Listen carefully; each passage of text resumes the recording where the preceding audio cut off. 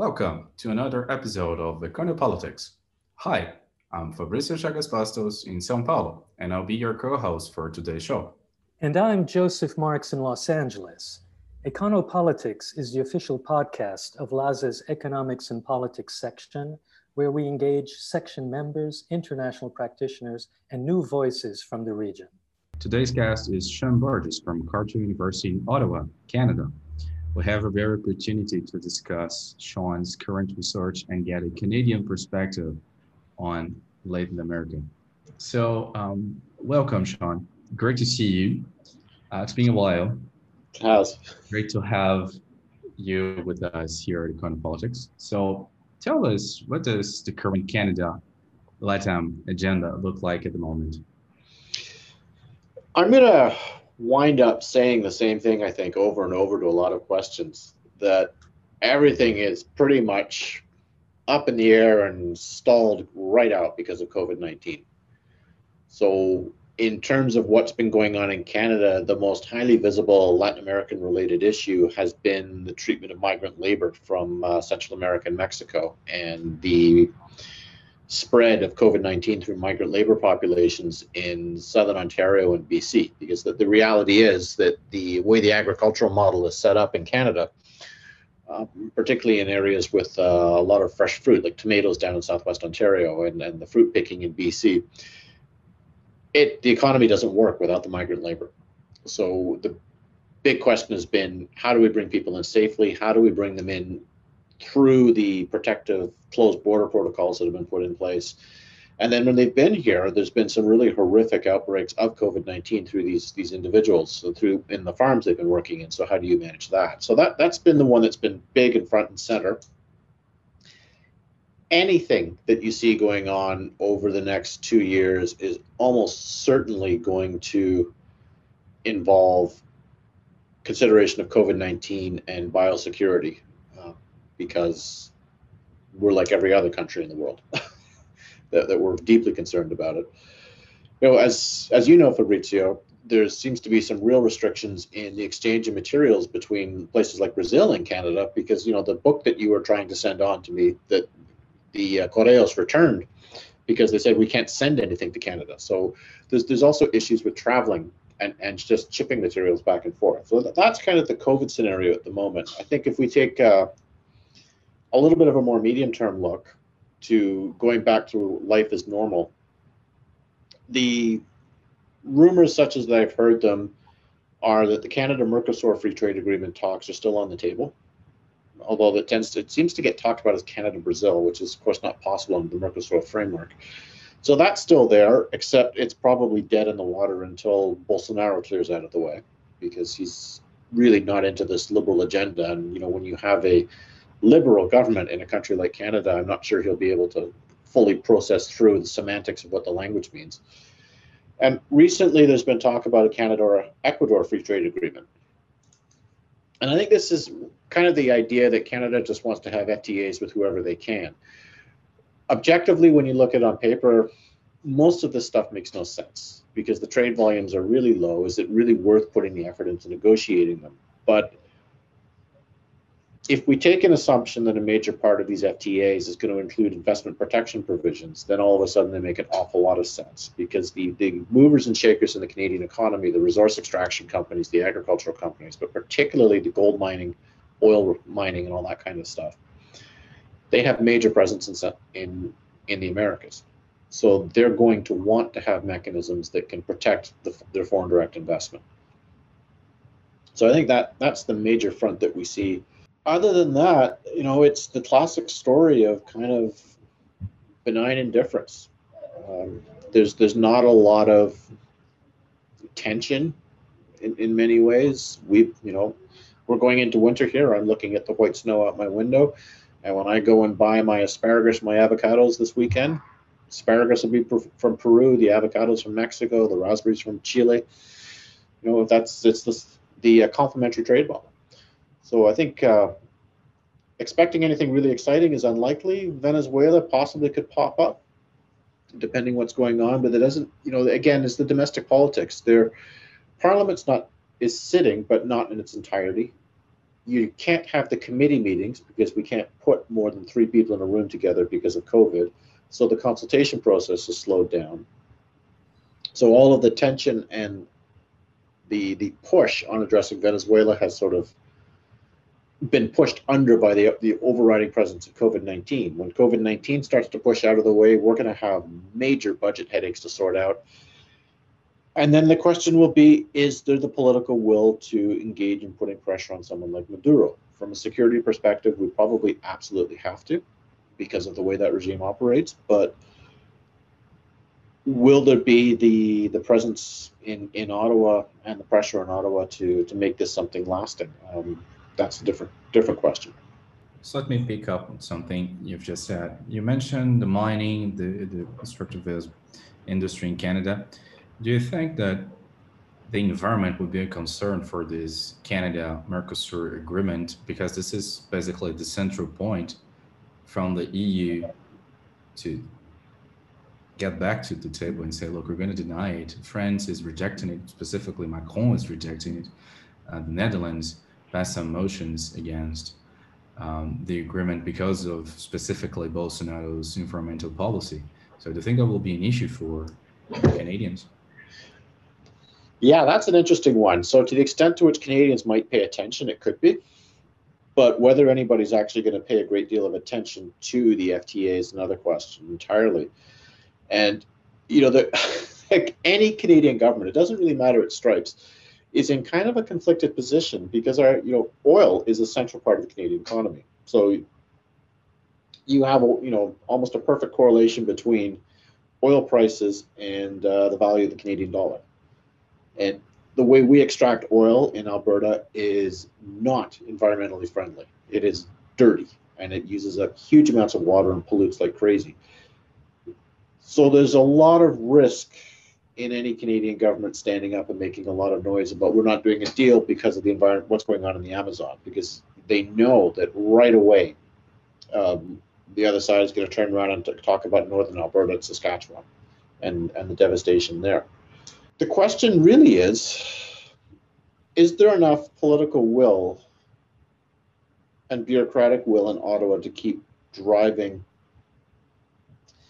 an FTA with Mercosur forward?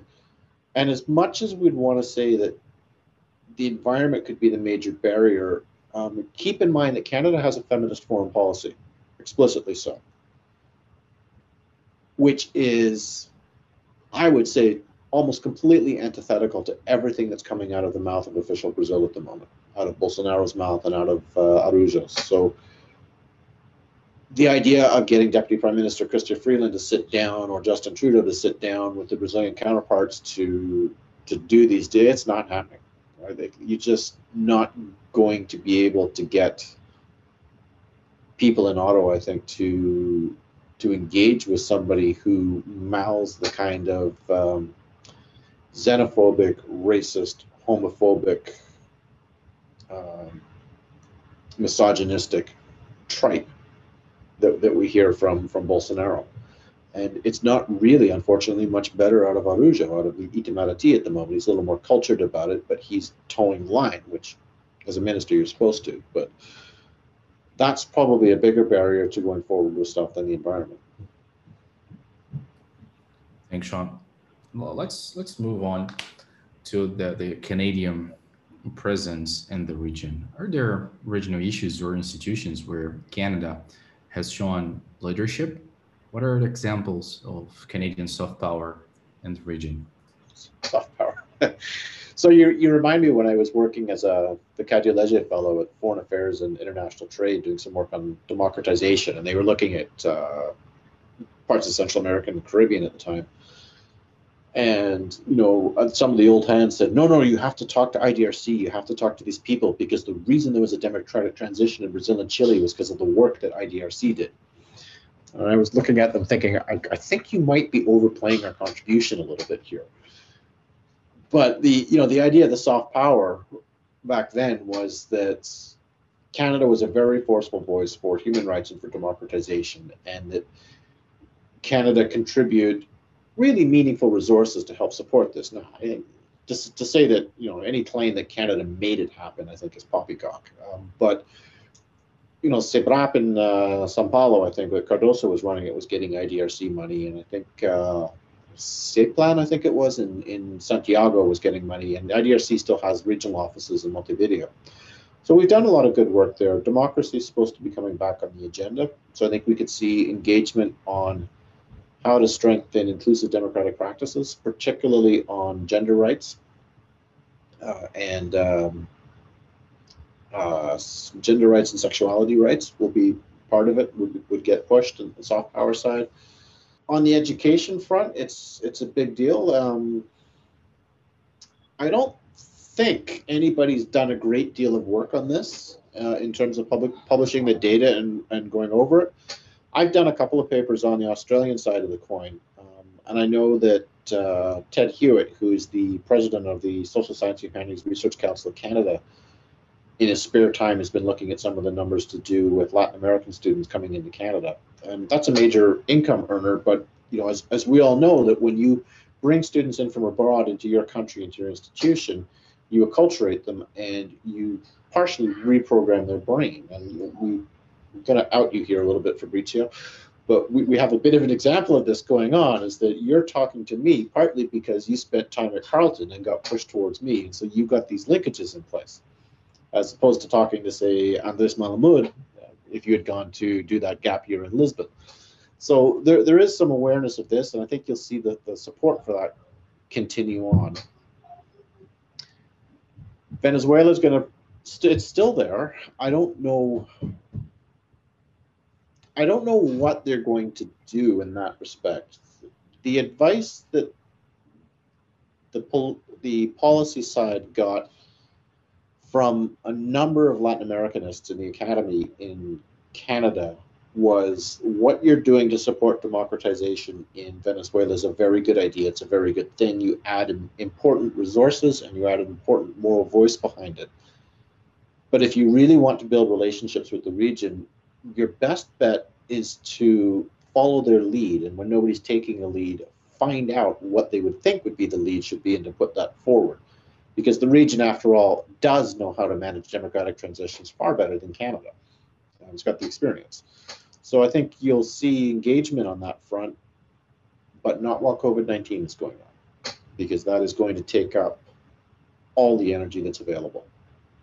And it's just logistical. Projections are that the civil service, that I've heard from some people, will be working from home until December 2021. So we're doing remote working, which we could do lots with Zoom as we are here, but it starts to cut down on how you can do those sort of quiet strategic chats over coffee, or as you're, you know, walking to, you know, one of the most fascinating things in Ottawa sometimes is to ride that bus that goes out to where the foreign ministry is. And if you really know what's happening, you get little snippets. We're going to get there, Sean. We're going to get there. So you've just told I had my brain reprogrammed when I went to Canada. So let me bring Joe as a more independent voice to our talk today. Sean, let's get your thoughts on a few specific issues, and in particular three: Venezuela, Brazil, and Paraguay. Anything new on these fronts that you'd like to comment on? So we all have our ways of finding news stories, and one of the things that I use is I look at Yahoo Finance every day. Mostly just, you know, to see where a couple of stock prices are, or where the price of oil is. And because of the way the cookies are set up on my computer, Venezuela is obviously tagged in the background. So I get these stories kicked up from the financial press about what's going on in Venezuela. And it's starting to sound an awful lot like the entire oil industry there is just about to collapse. That PDVSA is having massive troubles paying the fees needed to transport oil, and it's getting to the point where it can't afford to buy the inputs to be able to keep the fields running. There was a story this week about people being arrested effectively on treason charges or something like that for criticizing the operation of a PDVSA and exposing the problems that are going on. That's kind of the golden goose. So if that goes down in flames, so to speak, then the income that's required from that to keep the Maduro regime running starts to collapse, which takes us to the next bit that's really scary about why Venezuela is a major issue to be watching. There is a Netflix series called Dirty Money. And one of the episodes, I think it's this series, is on gold. And it's on the Miami smelters that will process gold from wherever it comes in from. And what they're doing is they're processing, they look primarily at Peru in the examples that they give and the case study that they follow, but it's the same process in Venezuela. There's all kinds of wildcat mining out in the middle of nowhere, which is destroying the environment, which is displacing indigenous and local populations and just creating chaos. And it's unregulated, or it's regulated by non-state systems, shall we say, like mafias or the armed forces and mafias within it, which means you have income sources that are supporting the actors that support Maduro that are independent of anything else happening in the economy, which is completely antithetical to any kind of representative system that reflects the interests of Venezuelans. So you've got a ruling group that seems to be pushing further and further away of any kind of need to connect to the population, which is a really astonishingly bad scenario for what was one of the leading countries in the region. I mean, we haven't even talked about the implications of narco trafficking in that. So Venezuela's, it's growing into a bigger and bigger problem, and I don't know what the solution is, because sovereignty is such an important norm. And pretty much every alternative that you follow seems to require an abdication of sovereignty. I mean, maybe the way forward is to do things that have happened in the past in other areas that seem unthinkable. Buy off Maduro, buy off the people around him, let them move to Panama or to Spain and enjoy their billions. And as we saw with the transition model, we'll worry about the rest of it 10 years down the line. But let's first of all restore some stability to the country. Brazil and Paraguay? Yeah, it's going to be an interesting one, because Paraguay seems to have a much more responsible approach to COVID than Brazil. So you got a bit of a reversal of fortunes there, and the Paraguayans looking at the Brazilians and going, nope. So Brazil's turning it into kind of an epidemiological cesspool is really the only way to put it. Like the total irresponsibility with the management of COVID-19 means that it's just dangerous for anybody to interact with the country in almost any form at all. And even though we've got these vaccines coming, a country like Canada is similar in physical size and complications of distribution, even if it's not as many people, we're looking at 2 years to distribute the vaccine and get everybody inoculated. And we don't have all of the structural constraints that a country like Brazil does, particularly the extent to which resources seem to vanish off the balance sheet. So that's going to be a major headache for Brazil. I mean, ironically, Paraguay might be able to respond better because it's smaller, so there's a much more personalized connection between political elites and the people. It's much easier to get that linkage. The other issue that will come up between Brazil and Paraguay, which is a huge one, is Itaipu, and that treaty is being renegotiated. I know Miguel Carter is putting together a very interesting edited volume right now on, it's going to come out in Spanish, I think, and hopefully online free in some format, on the Itaipu Treaty and where it's come from, the costs, implications, and ideas and suggestions for the Paraguayans in the renegotiation of it. But if the Paraguayans are doing their due diligence properly, they're going to have some extremely aggressive, direct negotiators, so that they can fully capitalize on that 50% of the power that comes from the dam. And that's 12.5% of Brazil's electricity supply, and you could be looking at an instantaneous tripling or quadrupling in the cost of that if they go with market rates as opposed to the artificially suppressed rates that are in the current treaty. And that's going to be a huge economic shock. So Sean, you were previously in Australia and now back in Canada for a few years. So I wonder, In your opinion, what is the current state of Latin American studies in Canada? And are there any centers of excellence or a specific department doing interesting work regarding Latin America in the broad field of either poli-sci, public policy, economics, etc.? Not to sound too conspiratorial, it's a secret. I think, and it's kind of a joke, but I think that might be the best way to describe Latin American studies in Canada right now. It's a secret. There is an awful lot of really interesting work going on. I'm thinking, right off the bat, Jean Daudelin, a colleague at Carleton, is doing really interesting stuff on property rights frontiers and drug trafficking. Cristina Rojas has been doing, again at Carleton, has been doing great work on, on indigenous politics in Bolivia. Pablo Hedrick is working on lithium mining. Laura McDonald is continuing her long string of work on civil society in Mexico and politics. I mean, it's all good work.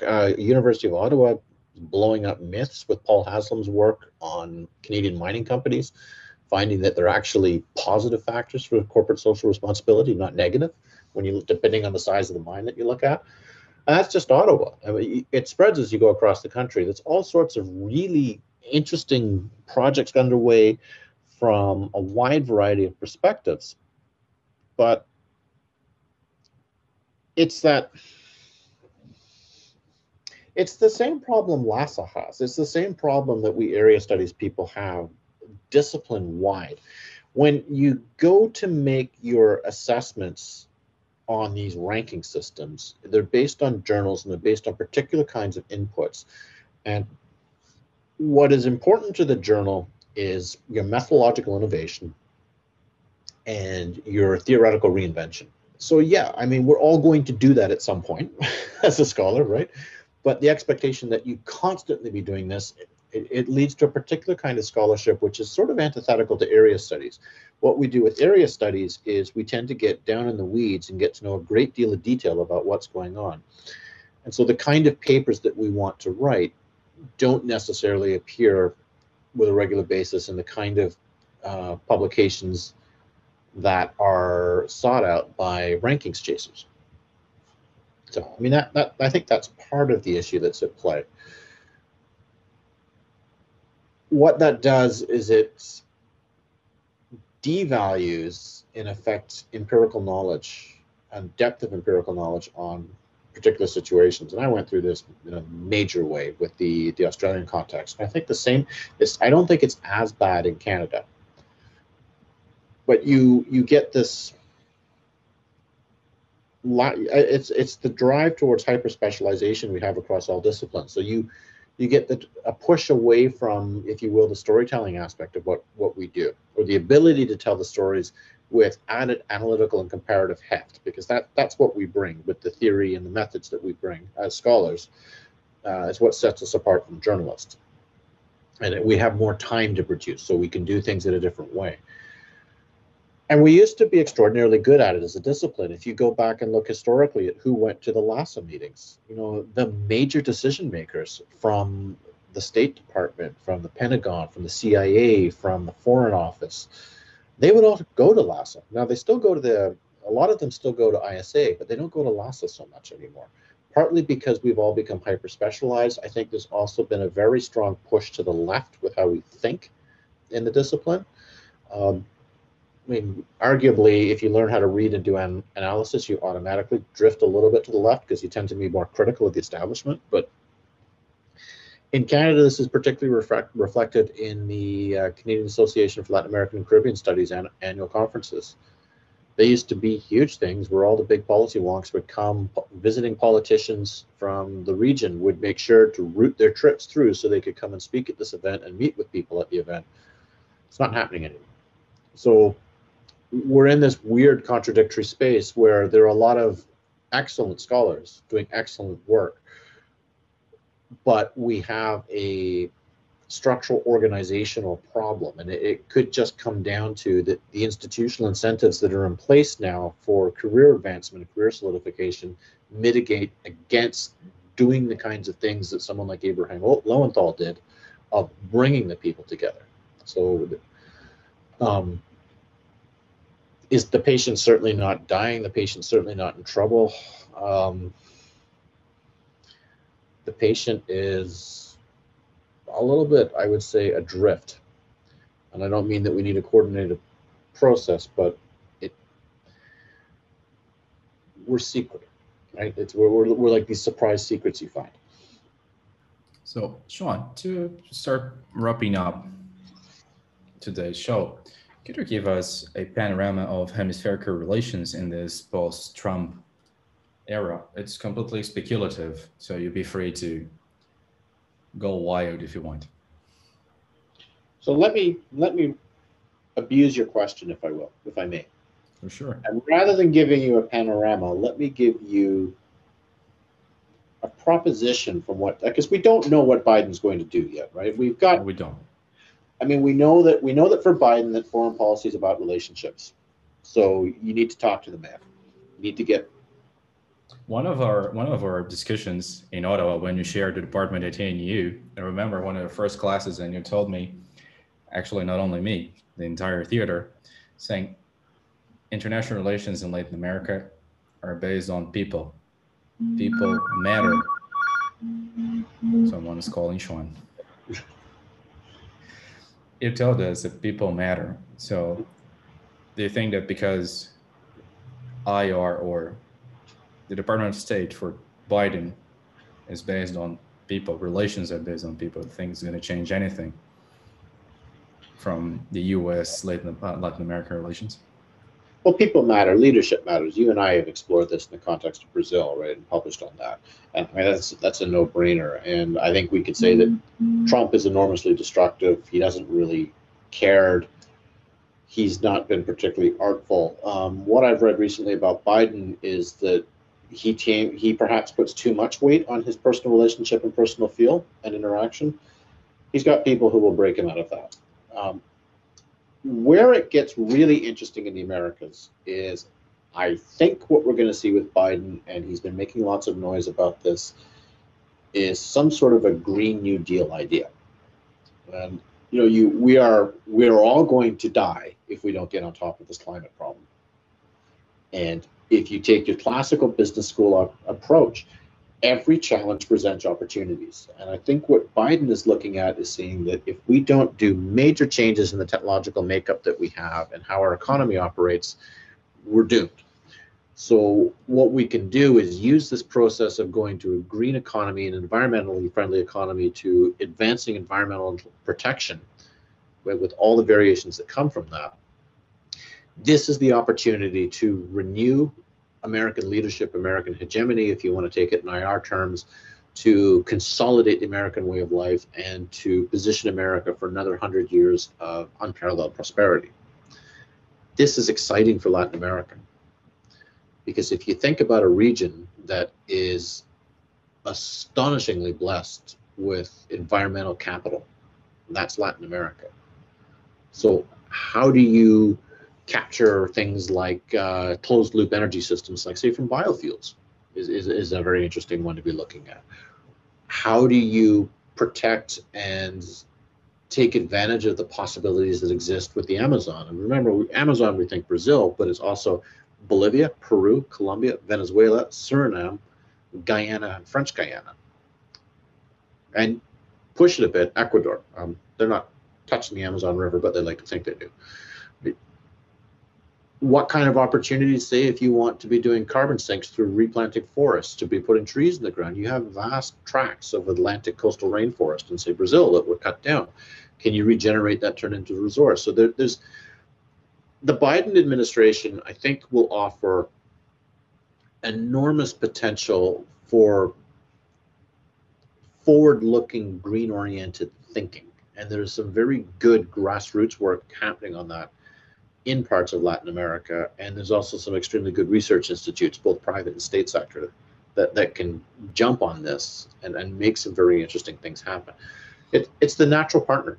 If you have a U.S. concern with the environment, the natural partner is Latin America, because the whole place is treed. Not to put too fine a point on it, there's huge swaths of forest and untouched environment throughout the region. So that I think there's a lot of, I don't think anybody can quite tell where Biden's going to go and what it's going to mean for the Americas. Not yet. I mean, he's only just gotten access to the transition funds. But for enterprising public policy figures and business figures in the region, I think there's huge opportunity here if they can mobilize a combination of government leadership, grassroots leadership, and the capacity that comes out of research institutes, universities, and business. Great. Sean, we have a way of ending by asking all our guests to recommend a special place in the region, be it a bar, a cafe, a restaurant, someplace really worthwhile visiting.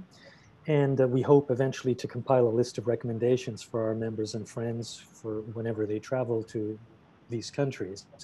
So Sean Burges, what would you recommend in Ottawa or in the region, and why? But the canal, Sean, it's out of the list. No chance that you can include the canal. All right, so let me give you two. One that's going to catch you by surprise, and one that possibly won't. Both involve eating really high quality meat, which is ironic since I'm cooking vegetarian tonight. First one, in Australia, in Hobart, Frank Bar and Grill. It's down on the waterfront in central Hobart, and it's taking a huge riff off of the grilling culture from Chile, Argentina, and Peru. And they're doing the same cuts, the same drinks, and I'm on their social media feed, and it's killing me seeing it because it looks fantastic.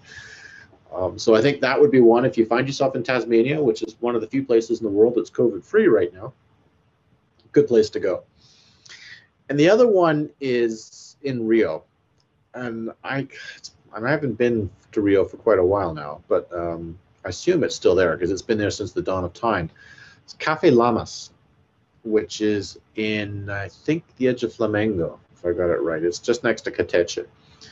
And it's this old place, really kind of looks beat up a little bit from the outside. And you take a deep breath, walk through the back of the dining room, and they do just fantastic Brazilian beef.